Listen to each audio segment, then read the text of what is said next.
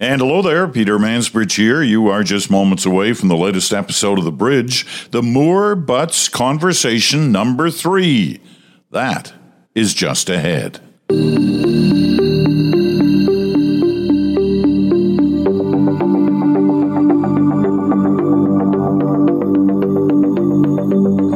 hello there, welcome to Monday, welcome to another week here in early June of 2022. Special show today. Before we get there, it's June 6th. That is an important day in the history of our globe. It's the important day in the history of our country. June 6th, of course, is the day that the troops landed in Western Europe on the Normandy shores of France to begin the liberation of a continent, really, from Nazi tyranny. And Canadians were involved in a big way at Juno Beach, of course. 14,000 Canadians landed on Juno Beach. All that began in the early morning hours of June 6, 1944. 78th anniversary on this day. And we remember all those 14,000 who took part in that operation, and especially so the hundreds who died on those beaches, and the more than 1,000 who were injured, wounded on that day. It was an incredibly important part of the liberation of Europe. Canadian troops, along with their British and American allies who landed at the other beaches in Normandy, worked their way through Normandy, parts of France, liberated Paris later that summer, then began the push through Belgium and the Netherlands, the bloody push that lasted months on end, cost thousands more lives, and eventually, by April of 1945 and early May of that year, those troops ended up in Germany and Berlin, and the Nazi tyranny ended. But it started in many ways on June 6. So June 6 is an important day and one to remember as we do. I mean, just think, when they hit those beaches, after literally years of training, they were told there was going to be resistance from the Germans, and there was vicious resistance. And they were told, when you hit those beaches, you keep running up the beach. You don't stop. You don't stop for anything. And that includes your buddy who's beside you. If your buddy's shot, you don't stop to help. You keep running. You have to take the beach.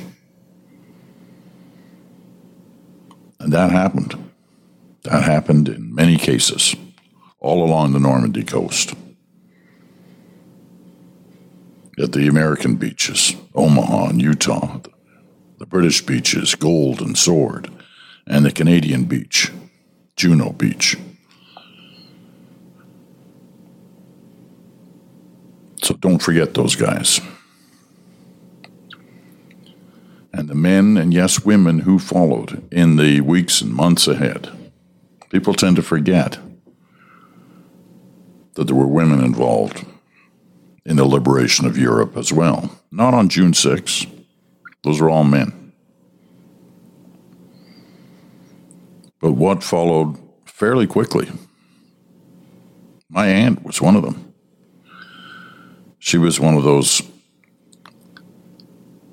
young women who worked in the Royal Air Force. Have you ever seen those old movies where they're on a huge map and the women are surrounding the map and they're moving planes back and forth on it as various air formations are put together and confront the Luftwaffe? She was one of those. And initially she worked in southern England, and then once the invasion had taken place and they'd taken a land hold, they moved many of those operations into France. she was part of that. And there were nurses, and the list goes on. There were men and women who were part of that liberating force. All right. It's hard to go by a June 6th and not remember it. But that's not the purpose of today's show. The purpose of today's show is the Moore-Butts conversation number 3. And for those of you who've been with us for a while on the bridge, you know what that means. James Moore, the former Conservative cabinet minister under the governments of Stephen Harper, currently a senior business advisor at the multinational law firm of Dentons, and a public policy advisor at the global firm Edelman. James lives in beautiful British Columbia. He's in Vancouver. Gerald Butts is in Ottawa. Gerald Butts is the former senior policy advisor, principal secretary to Justin Trudeau. Now, these two fellows who've been at each other over times, as one a conservative, one a liberal, have agreed they both have a lot of respect for each other. That's clear, and you can see that and hear that in these conversations we've been having. But they both agreed to try and deal with some major issues that confront politics and the people in a nonpartisan way, and that's worked really well through these conversations. Today is the third one, and the issue on the table is leadership, and whether or not we in fact have the right method to pick our leaders. So this is an interesting discussion. And let's get right to it. The Moore-Butts conversation number 3. Here we go. All right, well, there are more than a few leadership races going on at different levels of government in Canada right now, federal and provincial, and different systems use different techniques in terms of how they pick their leaders. But generally, in a general way, do we in Canada pick our political leaders in a way that delivers the best? James? I think so. There's no system that is entirely bulletproof. Electoral systems for leaders within political parties, like electoral systems for countries or provinces in general, all of them have their flaws and their merits. When you're designing a system, for example, for a country, if you have a new emerging democracy, or if you have, or a political party that's just being founded, what you do typically is you sort of rank the virtues that you want to see come out of a system. Participation is a virtue. Diversity is a virtue. Proportionate engagement of membership or the public is a virtue. You have all kinds of virtues that you aspire to. Strength of mandate, all these kinds of things, and you can have first past the post, all that. So you try to assert, and you can have fundamental debates about what the most important virtues are, and then the system should align with those virtues.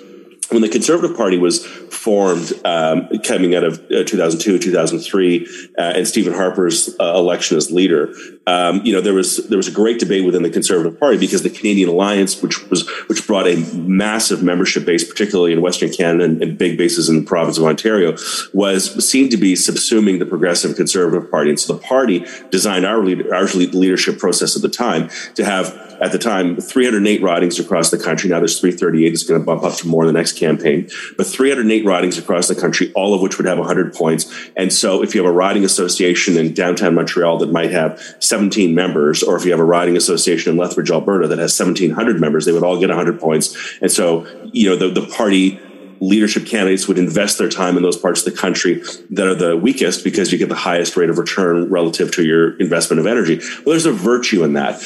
But there's also a virtue in recognizing that one member, one vote. So these are tensions that exist within the party. And the party had fierce debates about it. Famously, Peter MacKay and Scott Reid, from different backgrounds coming into the new party, they had real public debates about the merits of these systems. In the end, though, I think that if you are worthy of being the Prime Minister of Canada, the CEO of a G7 country, if you're worthy of that title and worthy of that office, whatever the system is, if it's one member, one vote, 100 points per riding, or a delegated convention, if you are worthy of governing this complicated country with its myriad of challenges, you will find a way to responsibly and effectively succeed in whatever the system is that's in front of you in order to earn that mandate. That's my view.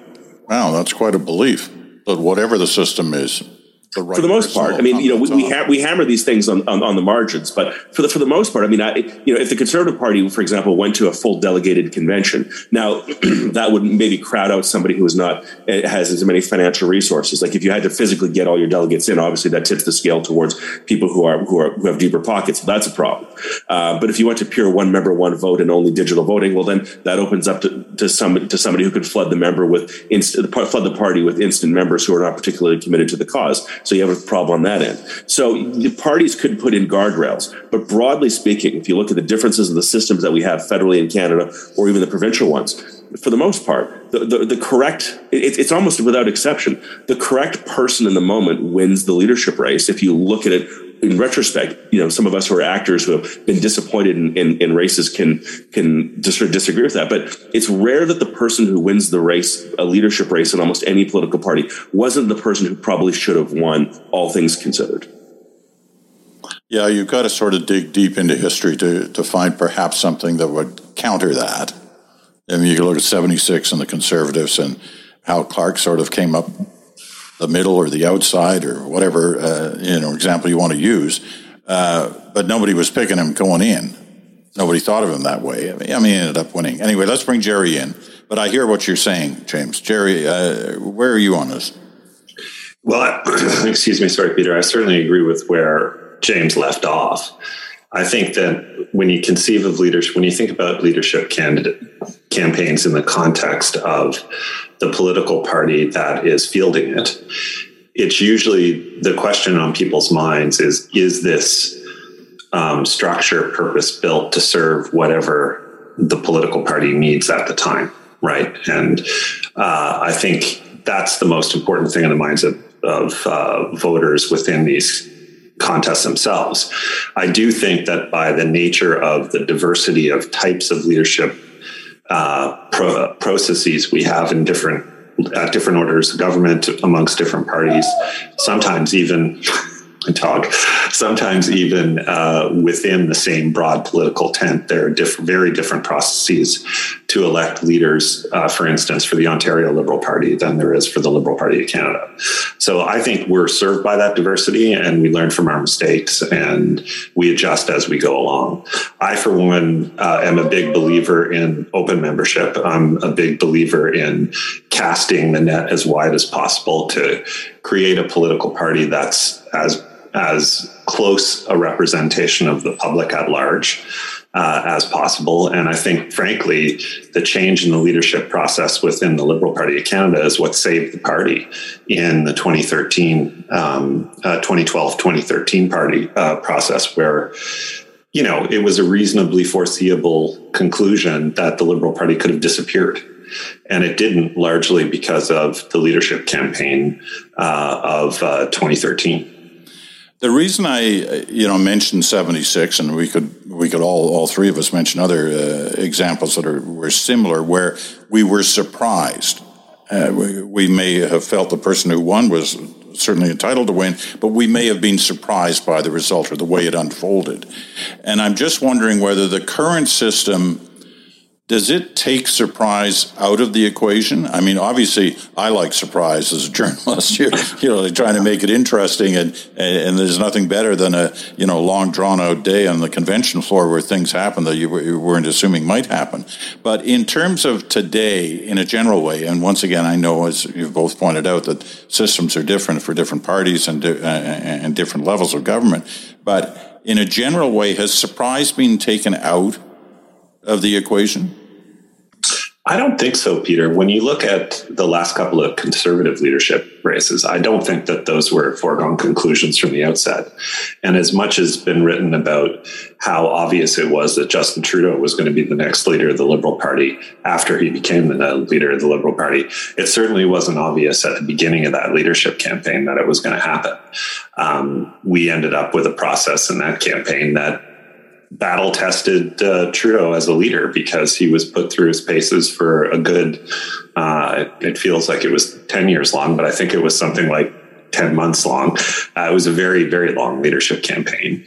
And I think it was a relative surprise how easily he won. And I for one, was surprised when Andrew Scheer won. I lost an office bet on that. I think that there was a reasonable outcome where you could see Peter MacKay winning the last Conservative leadership. So I don't think surprise is gone, but I do think that we have a process in most political parties that put the guy or gal through the crucible so that the first tough fight you have isn't with your primary opponent in an election campaign. James? To be fair, within the Conservative Party, I don't think any of our races have been, huge surprises most recently. If you go to the provincial side, though, I think there are a couple of examples that are sort of better surprises.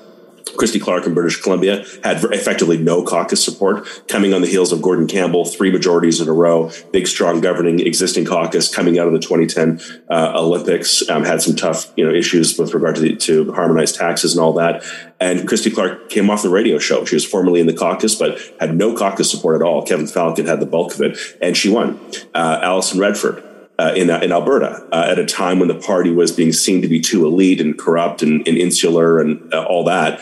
They decided to open up a little bit. And I think with reasonable evidence, there was, a pretty organized campaign by public sector unions, particularly teachers unions, to flood the Alberta Progressive Conservative Party at the time with basically single issue members for a one-time vote to get Alison Redford in over a more conservative alternative because they had some collective bargaining on the horizon and they thought that she'd be a more peaceful alternative. And at that time, of course, it was hegemonic power in Alberta. So systems can be influenced and parties do try to guard against that. So there have been some surprises on the provincial side, but federally it's more complicated. I mean, this is a continental nation. That is, second largest country in size, 37th largest in terms of population, with all kinds of small p provincial dynamics that do inflict themselves on our politics that are hard to sort of paper over and not have to wrestle and earn a reasonable mandate. And if you do become leader of a party with a support base that is clearly levered in one direction over another, then that makes your ability to position yourself as a pan-Canadian leader afterwards particularly challenging. You made the interesting point about Christy Clark that she did not have any caucus support.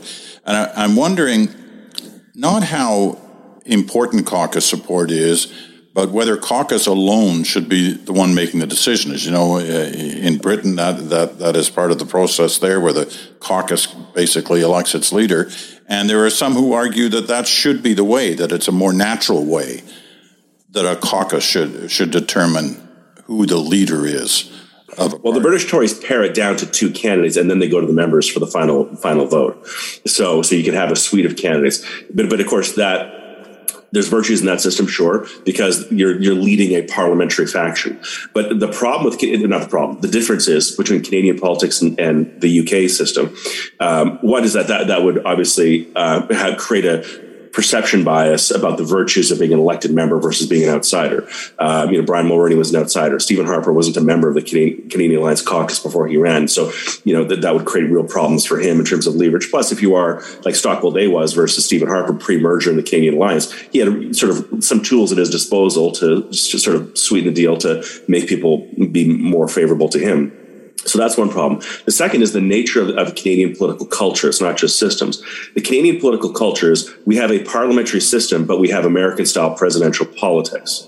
So our campaigns are presidential. Where was Doug Ford today? Where's Del Duca? Where's Justin Trudeau? Where's Stephen Harper? So our politics is all about where is the leader and what's the leader doing, and the camera follows them around. But at the end of the day, 5 out of the last 7 elections federally in Canada have yielded minority parliaments. So you're electing somebody who needs to lead a parliamentary faction but their mandate is derived at through a presidential system of campaigning. So our political dynamic is unique relative to other countries.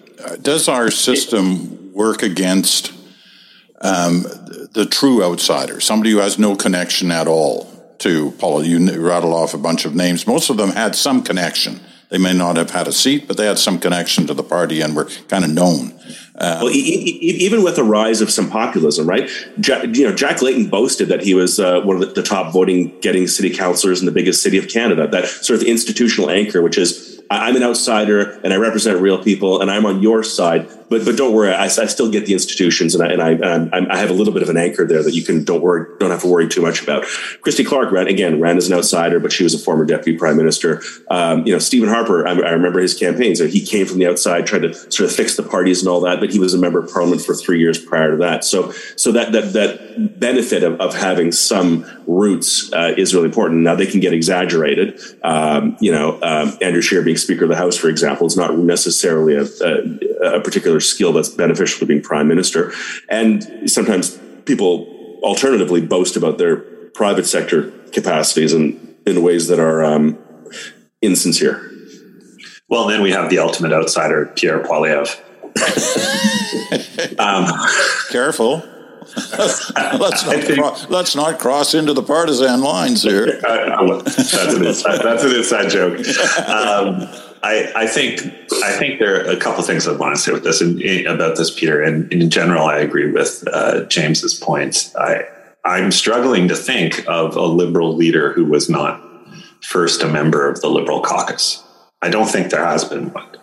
I could be wrong about that, but I don't think I am. Certainly going through the ones in my living memory, they've all been members of caucus before they became leaders. Is that a good thing? At the point in our history where just about everybody who was elected leader of the Liberal Party became Prime Minister of Canada, you could say that was obviously a good thing, Res ipsa loquitur and all that stuff. I'm not so sure it is anymore.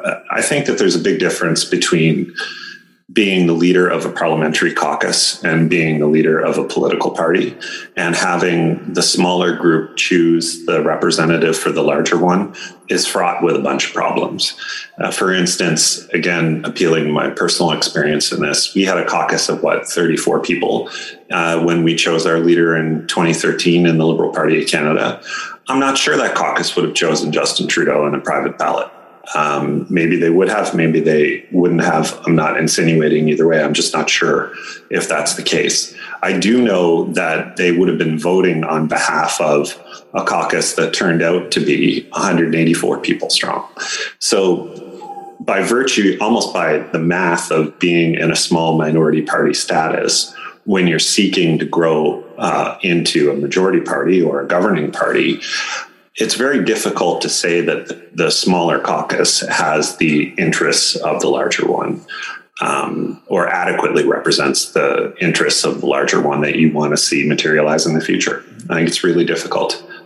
Well, yeah, and if you have a smaller caucus, or if it's 34, or for example, the pre-governing model of the Conservative Party from 04 to 15, 34 Liberal members of Parliament, they were largely conscripted to the urban centres of Canada, particularly Toronto and Montreal. Well, that's not reflective of the rest of the country. The Conservative Party, prior to the genuine efforts of broadening and having a sort of a pan-Canadian footprint, if we were heavily weighted in Western Canada, you would have people who become very sort of parochial in their interests about having a leader who's from their region or from their province, because you do better in Canadian politics if your leader happens to come from your own province. And also, if you have 3/4 of the people who are weighing in on who the final two people should be on the ballot, for example, in the British Tory model imposed into Canada, you might, if you're from Estevan, Saskatchewan, and Prince George, British Columbia, and Nanaimo, BC, you might not rank, capacity in both official languages higher on your list than, fluency in sort of populist politics and coalition building in Western Canada.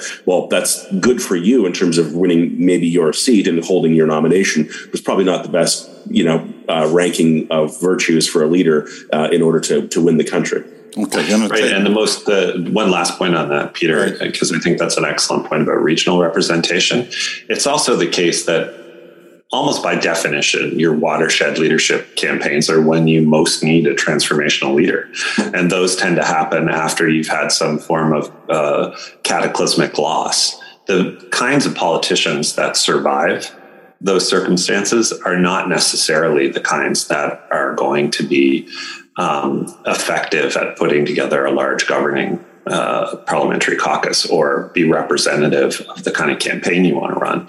The people that we had in almost by definition, they survive the political version of a nuclear holocaust, right? You think about the people who made it through the 2011 election for the Liberal Party. There were people who almost by necessity had to ditch the party brand and campaign on their own local popularity. That's not necessarily a cohesive brand or be the kind of constituent parts you want to build a bigger political movement out of. Okay, I want to pick up on a couple of these points. We're going to take a quick break. Back in a second. Just going to let me talk it.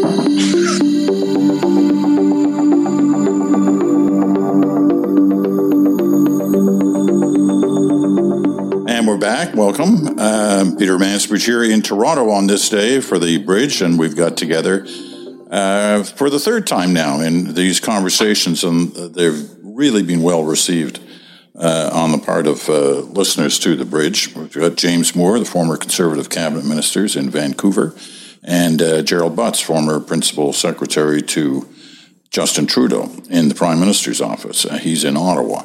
I want to pick up a little bit on this theme about the trouble I think everybody agrees that exists in Canadian politics, and that is bringing new people into the system, getting people to run for politics, the right kind of people, the kind of people who could be leaders one day, not necessarily of a party, but of a major department in government. This has existed for a while now. Occasionally there's some interesting people come in, but overall, I think it's existed for the last 20 or 30 years where we have trouble convincing people that they should perhaps run for public office in terms of their public service.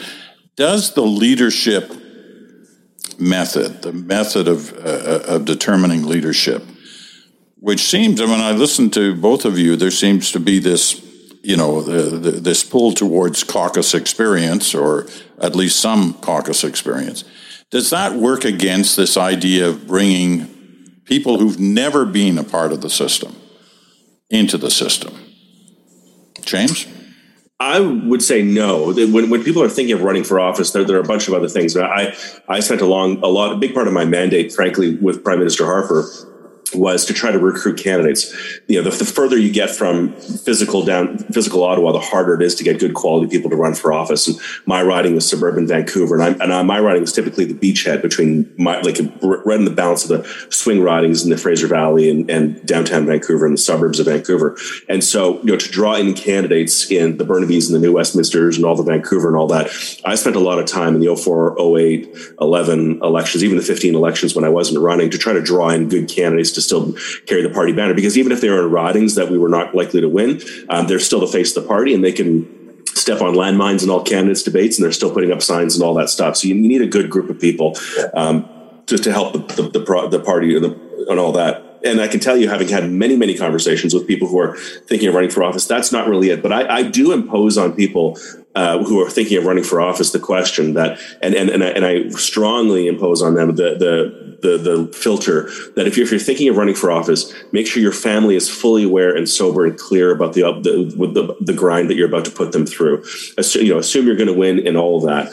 Be very clear that this is a short-term deviation from your regular quality of life and expectations into a new experience, but this is an experience, it's not a job. And also on the question of leadership, make sure that that if you're running, that you have absolute confidence in the person who is the leader of the party.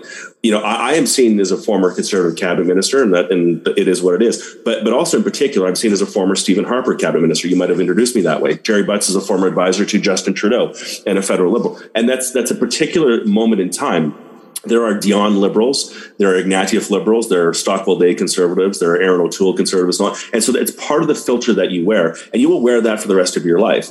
And I do think it's really important for your sense of self-worth, for your sense of identity, for your sense of sort of ethical clarity, that if you're running for office and you're going to be going to your best friends, your closest friends, your neighbors, and everybody in your community, and you're going to say, that person, I believe, needs to be the prime minister of this country, and I'm going to put my personal credibility on the line. Now, it may not mean much in terms of votes at the end of the day, but when politics is over, for the rest of your life, people will look at you and they will judge you based on your judgment of people that they don't know, that you assumed would be the best person to be the prime minister of the country.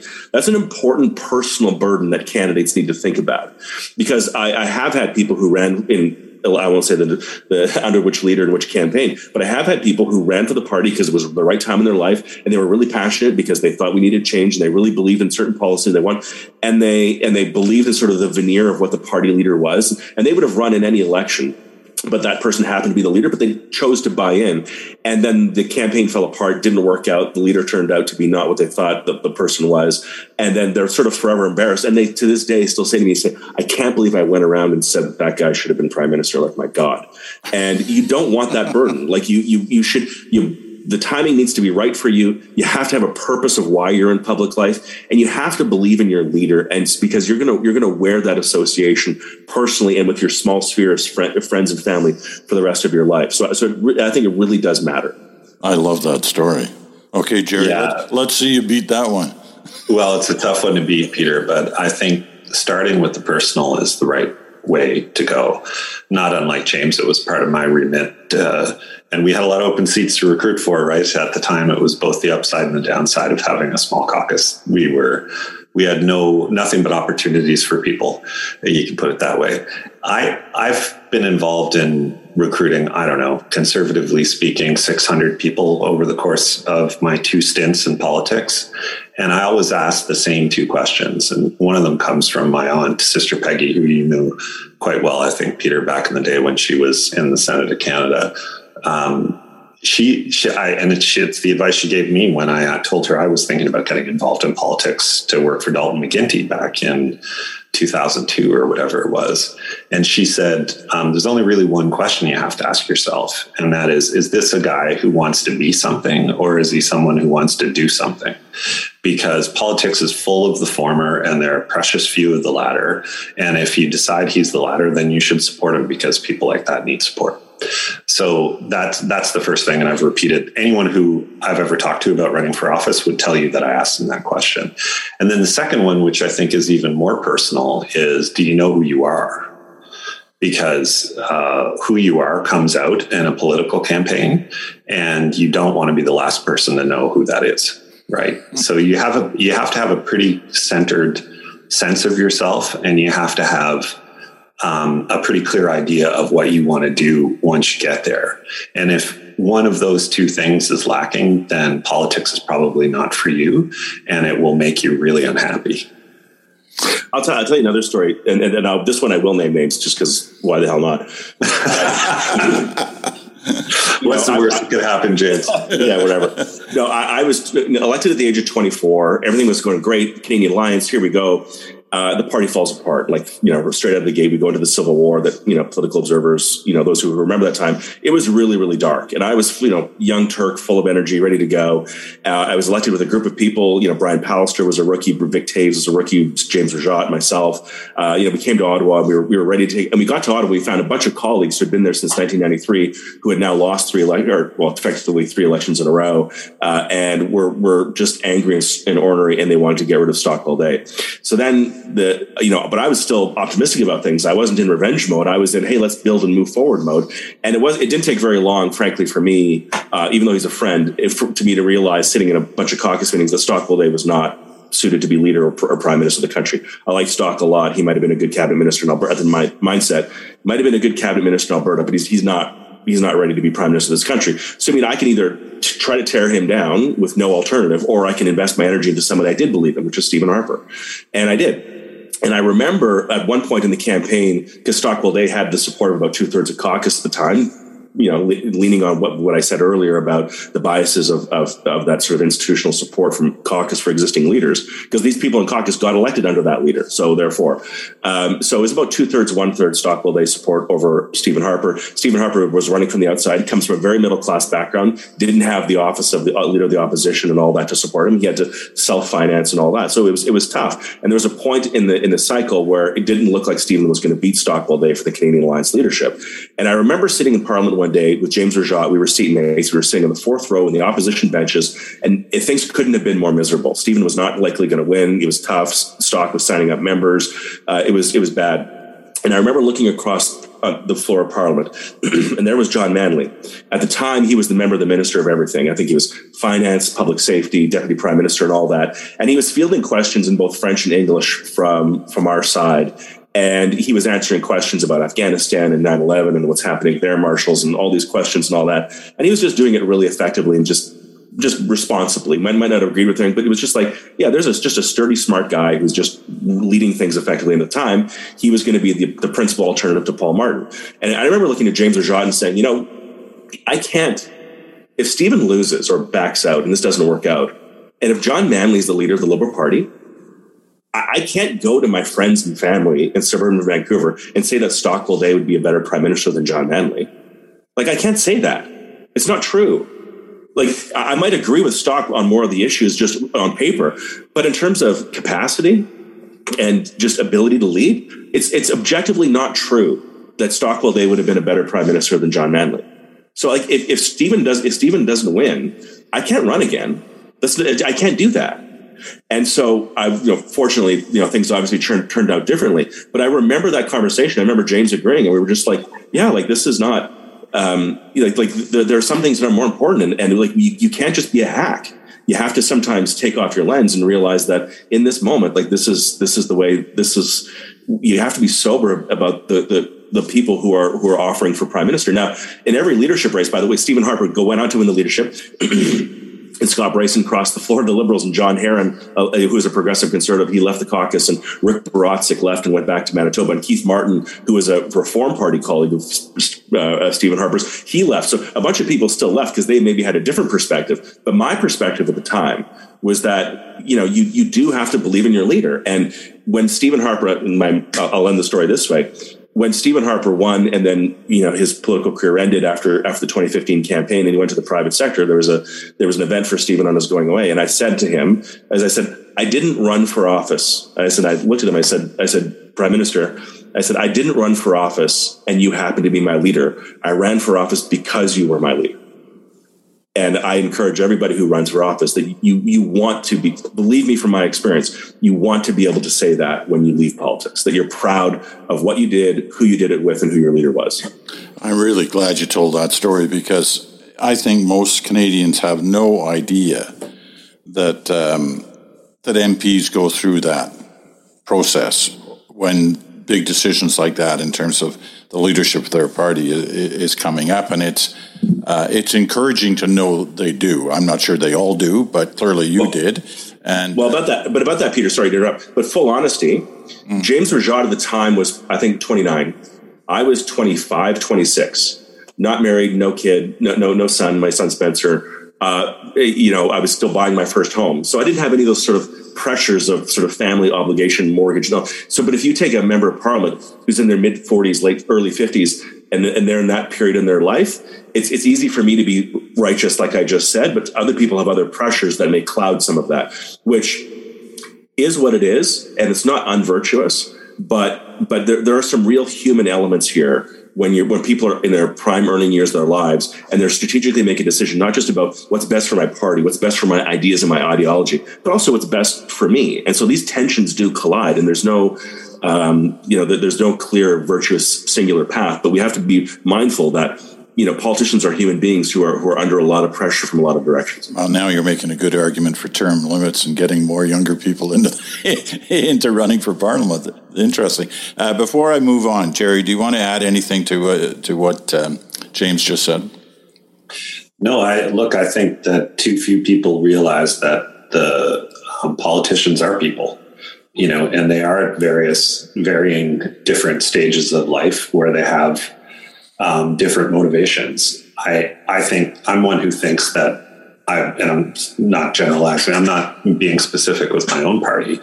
Most of the people that I've met who are elected officials, and I mean most, 85, 90% of the people I've met who are elected officials for all parties are really good people who are in it for the right reasons. And you may differ with their perspective on any given issue or the overall direction of the country.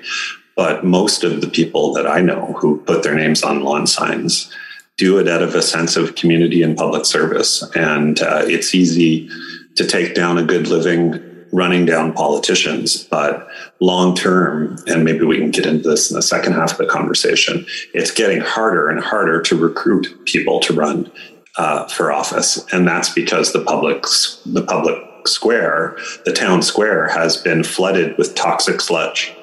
And if we want a political culture that more closely resembles that of our neighbors south of the border, we should keep going in this direction, because almost by definition, you attract people whose sense of self is impervious to that kind of sludge.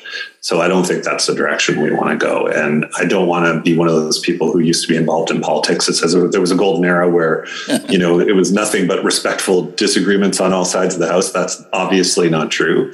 But I think we can all agree that the turn that politics has taken in the last 5 years or so in this country, partly but not entirely due to the advent of social media and the targeting of politicians in their homes, it's not good for the country. No, it's not. You'll be happy to know we are already in the second half of this conversation. In fact, we're almost at the end of the second half of this conversation. But those points are all good ones and may well form the basis of our next conversation when we get together the next time. Here's my last question, and I raise it carefully because I don't want either of you to have to fall into any partisan roles here. But are there lessons for all of us in the way the current leadership at the federal level, the conservative leadership race is unfolding? Are there lessons about the system in what we're watching right now? James, do you want to try that one? No, I mean, I think it's generally working well. The system that the system's been modified, right? So we don't have just purely 100 points per riding. There's a floor that ridings have to have for old ones. But I don't think, and we've gone under a pretty significant stress test the Conservative Party has with leadership races, because we're getting really good at it. But I mean, in the 2017 leadership race, there were, I think at the peak, in terms of people who sort of thought about running and didn't run, but sort of tested the system, there were probably 18 or 19 people thought about running. And of course, the final ballot was a little bit less than that, but it went to 12, 13 ballots, and Andrew Scheer won a 51-49 final ballot. So that's a tremendous amount of stress on the party, its membership, its infrastructure coming out of a defeat in 2015. We had good ballast, obviously, in the parliamentary side with Ron Ambrose, for sure. But that's a tremendous amount of stress, particularly because people were running from different ideological and regional perspectives. And then the following one, Peter MacKay versus Aaron O'Toole versus Leslie Lewis, and there were other candidates who thought about running. That also created its own stresses and its own aftermath. And then this race as well, which has become rhetorically more divisive. I think on the ground amongst party members, there's actually probably less division than there is amongst the candidates. I mean, on the ground, I talked to people who are, just yesterday, as a matter of fact, I was at an event at the Vancouver Board of Trade, and there was a staunch Jean Charest supporter and a staunch Pierre Poilievre supporter, and they were really good friends. And they were saying, "Well, my guy, your guy," and it was not like there wasn't a lot of heat because they just have different views on who the best person is to unite the party and defeat the Liberals. But between them, there's not a lot of heat. So the party, I think, has learned, and the dynamic within the party right now is the party just really wants to win, which is feeding the heat between the candidates. But the party is pretty united on the ground. So I think through the races that we've had, because we did go through a big dry spell between Stephen Harper's leadership in the mid-aughts through until 2015, and now we've had 3 leadership races since 2017. So through that sort of muscle memory, I think the party has learned to sort of absorb the tensions of a leadership race. And now we have candidates who have differing levels of caucus support. Patrick Brown just put out an email just right now saying that he's signed up 150,000 party members. If that's true, then that's, he's trying to win the leadership in a different way. So there are tensions, but I think the Conservative Party, I think, will survive those tensions on the ground. The tensions between the candidates may be a little bit harder to mend. We all got to be careful with these numbers as they start to roll out, because as you pointed out earlier, the numbers are one thing, where they are from, which province, et cetera, can make a big difference. You get the last word, Jerry. And whether they actually vote in the end. That's, of course, the most important thing. I think, look, my own diagnosis of the Conservative Party's challenges are that it's become captive to its relatively small, non-representative base of donors. So the issue for me, if I were thinking as a conservative, would be, how do we grow beyond this base that is self-evidently not enough to win government in the country? And it remains to be seen whether this leadership process serves that, but it has certainly attracted candidates with the potential to broaden that tent. So I think you have to give a provisional vote of positive vote to the Conservative leadership process, because it's attracted a good quality of candidates. Well, I think on that positive note, we'll end this conversation between the two of you, which, as I said earlier, is the third one we've had, and they get better every time. I love this one. I love the stories you guys told, and we will keep it going. We'll try to come up with something during the summer that can perhaps expand on this whole issue of trying to get somehow more people into the process.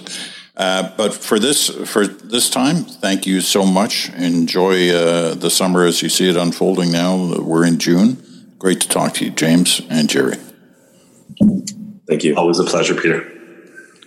Well, there you go. The third installment of the conversations between James Moore and Gerald Butts, a conservative and a liberal, and talking in a constructive way about the process that we see around, in this particular case, the leadership of the political parties, and how that decision is made, and whether it's really in the best interests of the people, or is it in the best interests of the party, or what is the mix that is appropriate. Anyway, I hope you enjoyed it, just along with the other two conversations so far between Moore and Butts, and there will be more. You can be sure of that, because they've been extremely popular. A quick heads up about the days ahead. Tomorrow, Brian Stewart will be by with an incredibly important discussion about the Ukraine story in terms of the impact it is having on the global food supply. We've touched on this a couple of times in the past, but we're going to touch on it in a major way tomorrow. So be with us for that. Wednesday, Smoke, Mirrors, and the Truth. Bruce will be by. Thursday, your turn, your opportunity for your thoughts. The Mansbridge Podcast at gmail.com is where to send them. And Friday, of course, is Good Talk with Chantal Hébert and Bruce Anderson. Hope you join us for all these programs this week. You've been listening on Sirius XM, Channel 167, Canada Talks, and on your favorite podcast platform. I'm Peter Mansbridge. Thanks so much for listening. Talk to you again in 24 hours.